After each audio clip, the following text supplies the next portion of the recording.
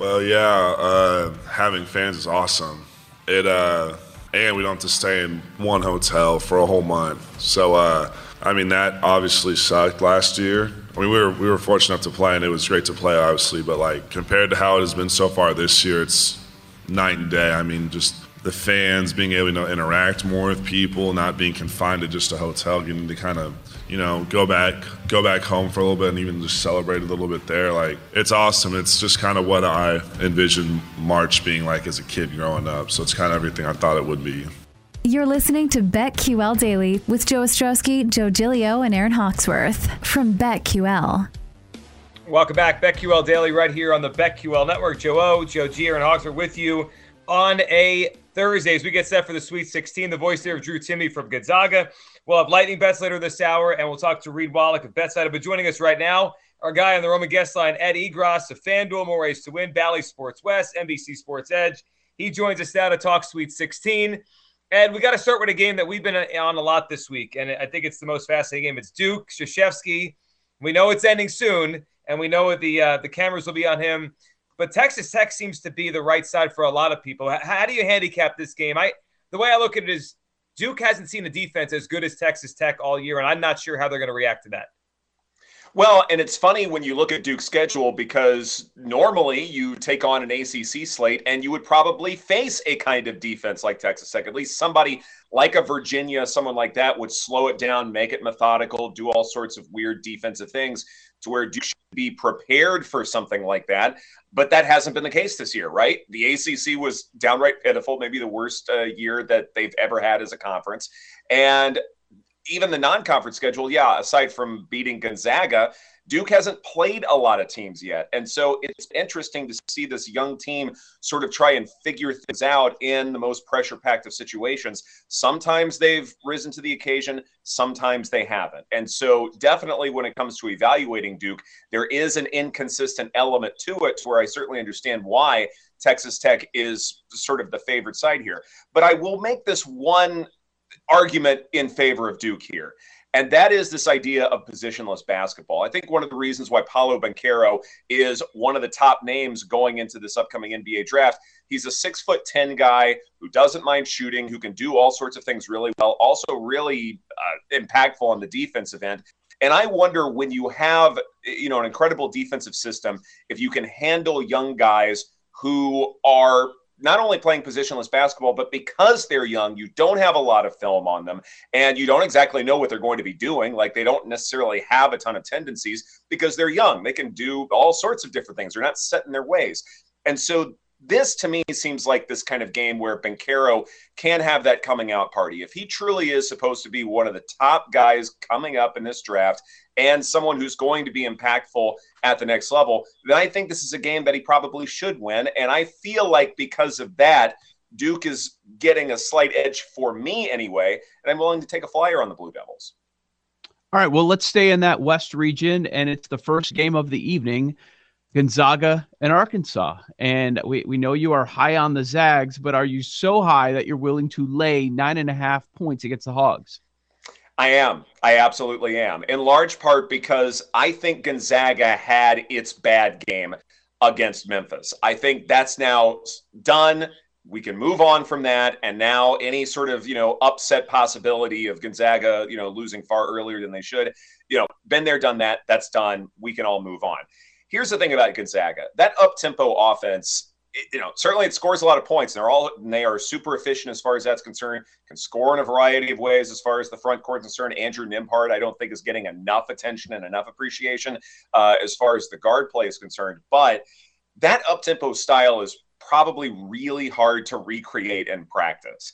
When you're facing two bigs, including one who's incredibly lanky and another one who's really experienced, I don't know how you necessarily prepare for that. And even though Arkansas certainly coached really well, certainly solid on the defensive end, I just don't know how you can handle so many different weapons, score in so many different ways.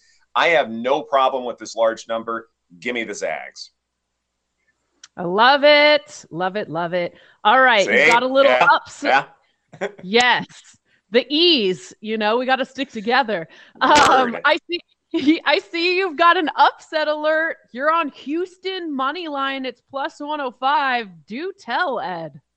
Yeah, I'm going with Houston. First off, they're in the American Conference, the greatest conference, not just in college basketball, but beyond. So that matters. But in all seriousness, like if you're Arizona and, point guard play has been a little bit inconsistent. I get that. But you got Benedict Mathurin at the 2. You got Christian Koloko at the 5. Certainly they have great players, no doubt about it. And they also run that up-tempo style. So I think that's good as well. But if point guard play is not the thing that you're stressing the most or the thing that you're most known for, then you really do need to be a really good rebounding team. And Arizona really hasn't looked the part as far as that's concerned. They're not playing like a big team. They're certainly playing like a fast team, and they can certainly score plenty of points. But TCU got back into that contest Sunday night in large part because those second opportunities just weren't there until at the very, very end of the ball game. So here is something where if you are supposed to be truly Arizona and a big team that can beat up on whomever, then you need to be better at rebounding the basketball. And I haven't seen that. Meanwhile, Houston is really good at rebounding the basketball. They're not playing like some sort of undersized mid-major team. And Josh Carlton, Kyler Edwards, they are outstanding as far as rebounding. They can also score in a variety of ways. They're one of the best teams in terms of second chance opportunities. And the Kelvin Sampson coach team that they're going to be solid on the defensive end. And we've seen Houston be successful in this tournament before. No reason why they can't do it again. Give me the Cougs. Ed Egros joining us here from FanDuel, talking Sweet 16. Ed, as we look towards the games tonight, and the Michigan-Villanova game is intriguing to me because that number at 5, it's kind of that in-between area. I love Villanova's free throw shooting and think close game, they can cover that spread because they'll make their free throws late. But Michigan's on a good run, and they do have the size advantage in this game. Where do you lean, Michigan or Villanova? It's funny you bring up free throw percentage because it's also the free throw rate at the other end, which is why I think Villanova wins this game. Not saying anything crazy is going to happen as far as an outright goes. And especially when you're going up against a team with a lot of size, you want to be more disciplined and not put those bigs on the line. And I feel like Villanova can at least do that. If they're beat on the inside, they're beat on the inside, and they're not going to give Michigan those additional points. And so I think that matters a lot as far as evaluating this one. However, I still like Michigan to cover the 5 in large part because these bigs, Moussa Diabate, guys like that, they're willing to shoot the 3. And it's lovely to see bigs play positionless basketball and shoot from beyond the arc. And Michigan, I think it's one of those things where we were so used to seeing that sort of slow, methodical style from the Wolverines for such a long time. Now they're doing something almost completely different that it is a little bit jarring. Like, are these really the Michigan Wolverines? But no, I do feel like that Villanova's free throw shooting at both ends, being disciplined and then making their free throws. And then, they have enough 3-point shooters where I think they can at least win the game. But I think Michigan's size is going to keep this relatively exciting. And I think it's going to be a lot closer than what the 5 is suggesting. With that, Egros on BetQL Daily, let's flip to Friday, Ed, and I want to start with the game that tips off last because the immediate move is kind of telling. We saw it was Iowa State opening as a short favorite some spots, and it's been Miami money all week, and now we're up to 2.5. It was sitting at 2 for a while, but now it's a strong 2.5. What did you think of that move, and what's your play for the game? Yeah, as far as the move is concerned, I'm not entirely sure. I can't quite put my finger on exactly what is causing this move per se. I wonder if it's simply just wanting to have a little bit of wiggle room, but the fact that Miami is still, largely getting some support, that's sort of been interesting to me. Something else too that has been sort of these often ballyhooed storylines that I feel like is a little bit overrated is, okay, Iowa State had just 2 wins a season ago, and now here they are with a chance to go to the Elite Eight, all that stuff. I mean, I think that's fine. I think it's a cool story and all, but this program did win more than 20 games just a few years back. And I think that matters when you're looking at the guys that they have on the floor. They have that 6-year guard, who was part of, certainly a lot of experience. And they've played a really tough Big 12 conference schedule to where they've been exposed to a lot of different playing styles. And so that movement has been interesting to me. But as far as the side is concerned, I think Iowa State can pull this off as far as an upset is concerned. That sort of slower, methodical defensive style. It doesn't always translate well in the tournament. You do have to be careful, but I think in this particular matchup, it should be okay. What are your thoughts on the Providence-Kansas matchup? Providence beating the Richmond Itsy Bitsy Spiders and the Jackrabbits. I like it. Not a lot of, competition that they've faced so far. It seems like Kansas is the better team. Curious your thoughts on this matchup.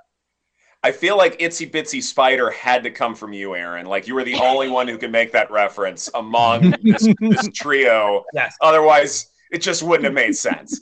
I think Kansas covers this one, and it's funny because coming in, Providence was one of those teams you circled as a 4 seed going, all right, well, they might lose, South Dakota State's got a great offense, et cetera. But, because Providence had played so many close games, like at some point that luck factor by KenPom was going to swing the other way, and that really hasn't happened. And that sort of style that Providence plays in terms of setting a lot of screens and keeping things compact within the free throw line, like it's really innovating basketball, Aaron, really, really innovating basketball. At some point, you have to trust an experienced coach like Bill Self to be able to beat an unusual style. And I am a firm believer that if you do something incredibly unusual, like the 2-3 zone by Syracuse or something like that, if you get someone on that first game of a particular week, so you're playing on a Thursday or Friday in the first round or third round or maybe even the Final Four, then you have a few extra days to prepare. Yeah, certainly travel's involved, but you get a few extra days to kind of get used to something that's unusual, and I think you can make that adjustment. If you are taking on someone, say, that's second, fourth, or in the national championship, then you have less time, and players have to sort of acclimate a little bit faster than they normally would. And so I feel like that in terms of the coaching, I'd say mismatch, but in terms of the coaching advantage, I feel like that Kansas is getting Providence at just time to where they can play for something like that. Not to mention Ochai Agbaji can score in so many ways. He's looked great as far as this tournament is concerned. Yeah, Kansas necessarily doesn't do one thing really, really well, but offensively, that high-low offense can do more than enough with the personnel that they have. And so this, to me, feels like that time where that luck factor is finally going to come into play against Providence. And I like Kansas to cover the big number. Ed, we got to talk about St. Peter's. They are the Cinderella left in the tournament, 12.5-point underdogs to Purdue. And the interesting part about St. Peter's is obviously a lot of people are jumping on the last couple games, right? Like, wow, they're in the Sweet 16. If you look back to the regular season, they were the best cover team in college basketball. Their ability to cover spreads didn't just start last weekend. What do you think here? The number is really big. It's 12.5. We know Purdue's offense is excellent. Purdue's defense leaves a lot to be desired. Can the Peacocks cover this big number? They can. I do believe in the Peacocks, in large part because St. Peter's defense is actually really, really good. They have one of the better block rates in all of college basketball. And again, it kind of goes back to that bias that I think some bettors come in with, that they're this small mid-major team, therefore it's probably doing something on the offensive end, like how Oral Roberts made the Sweet 16 a season ago. But no, defensively, they're really, really good. And this, to me, is an opportunity to see what they can do against one of the top offenses that certainly has some size. I'm not saying that St. Peter's can necessarily win this game outright, but can they cover a large number when Purdue's defense leaves something to be desired, to where they're not necessarily going to blow them out? St. Peter's can certainly stay in this game, but it's the defense that I feel like will keep this relatively close despite the size mismatch. You can do North Carolina, you can do UCLA, or we can talk about Tennessee Vols baseball and why I need to do a College World Series feature on them. Whatever you think, Ed.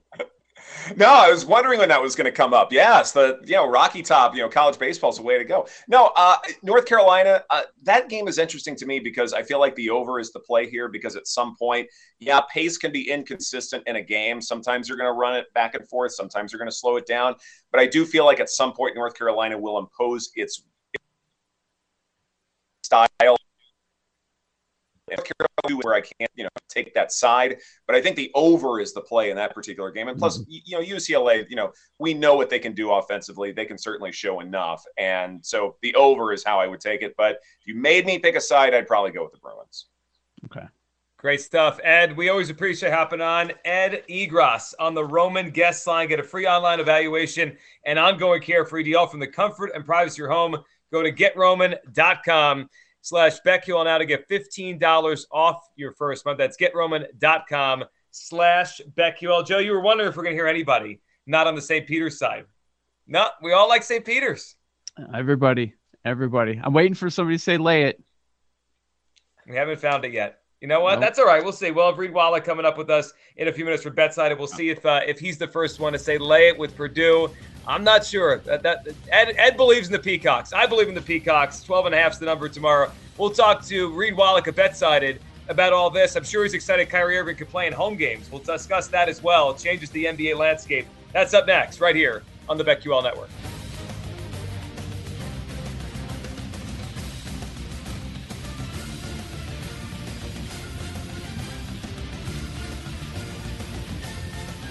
These Joes are helping you bet like a pro. It's Joe Ostrowski, Joe Giglio, and Aaron Hawksworth on BetQL Daily from BetQL.